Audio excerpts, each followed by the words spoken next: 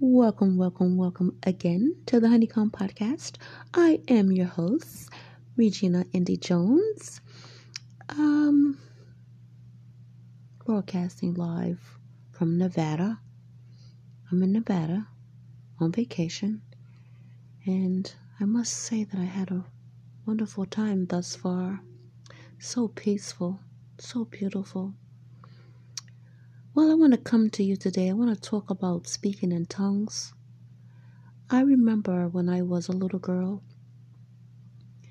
about the age of 12, and my godmother, Anna Grace Turner, who was apostolic Pentecostal preacher, she put me in the choir because I was always singing. And ever since then, I love to sing. She put me in the choir, and one Sunday, I just started speaking in tongues. The whole church heard me. The choir members heard me. But I was taken out of the choir. My godmother came and took me out of the choir, and she escorted me to sit down in the front pew. I couldn't stop singing in tongues. And I'm still fascinated by that. So you can imagine what type of life I desire to continue to have. And I just want to make God proud of me with everything that I say and do. And I know that my godmother, Anna Grace, is looking down on me. I know she's proud of me, that I'm still saved, still in the Word of God. That was 50 years ago. 48 years ago. I'm 60 now. But I just want you to know that it's okay to speak in tongues. It is not something that is taught by a preacher or a teacher, but it is taught by the greatest teacher, the Holy Spirit. The Holy Spirit is the only one that can teach you how to speak in tongues. And speaking in tongues is a gift. Speaking in tongues, who can interpret someone speaking in tongues?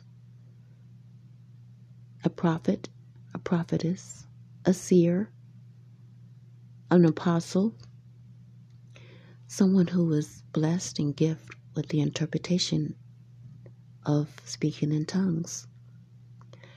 I remember I went to visit a church, and I liked the way the service made me feel, almost as at a loss for words. And I began speaking in tongues. I couldn't stop.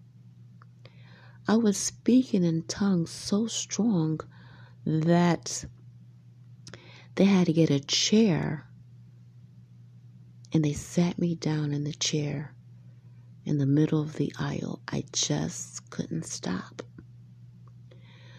But to make a long story short, the words that God was giving me were really strong. And I felt in my spirit that something wasn't right with the church. About a year later, the church caught fire, had a fire in the church. I won't get into details why, but if you're in the spirit, I'm quite sure you will figure it out. But speaking in tongues is very essential and crucial for this new year to come. So if you have been blessed with the gift of speaking in tongues, it is going to be highly needed for this new year to come. I saw in the spirit two people were speaking in tongues to each other. It just happened out of the blue automatically. And that is what is going to be happening in the new year to come, the year 2022. You notice that 20 and 22, picture those four numbers together, 2022. The only thing separating the twos is the zero. If you take the zero out, you'll have three twos. And 222 totals 6. And if you do your research, the number of 6 is a very, very, very powerful number. So that is just a little introduction of what I wanted to share with everybody today. But before I go, let me sing you this song that is on my heart. Amazing grace, how sweet the sound that saved a wretch like me. I once was lost, but